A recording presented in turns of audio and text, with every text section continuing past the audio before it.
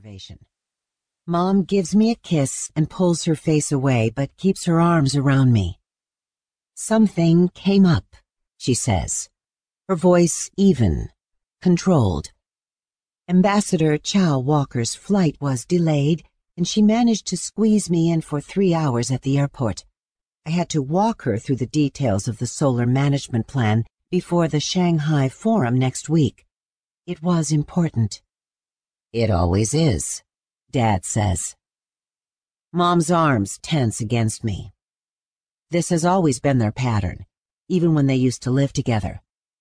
Unasked for explanations. Accusations that don't sound like accusations. Gently, I wriggle out of her embrace. Look! This has always been part of the pattern, too. My trying to break their pattern. I can't help but think there's a simple solution, something I can do to make it all better. I point up at the kite, hoping she'll see how I picked out a fairy whose face looks like hers.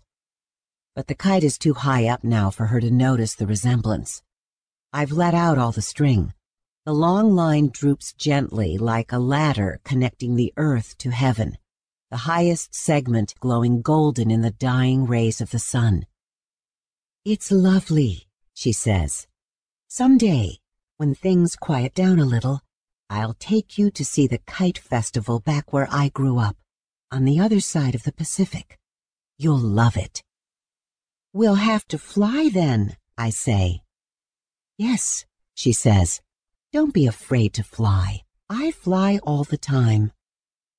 I'm not afraid, but I nod anyway to show that I'm assured. I don't ask when someday is going to be. I wish the kite could fly higher, I say, desperate to keep the words flowing, as though unspooling more conversation will keep something precious aloft. If I cut the line, will it fly across the Pacific? After a moment, Mom says, Not really.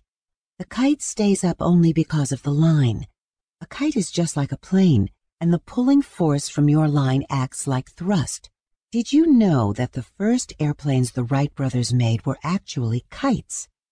They learned how to make wings that way. Someday I'll show you how the kite generates lift. Sure it will, Dad interrupts. It will fly across the Pacific. It's your birthday. Anything is possible. Neither of them says anything after that. I don't tell Dad that I enjoy listening to Mom talk about machines and engineering and history and other things that I don't fully understand. I don't tell her that I already know that the kite wouldn't fly across the ocean. I was just trying to get her to talk to me instead of defending herself. I don't tell him that I'm too old to believe anything is possible on my birthday. I wished for them not to fight, and look how that has turned out. I don't tell her that I know she doesn't mean to break her promises to me, but it still hurts when she does.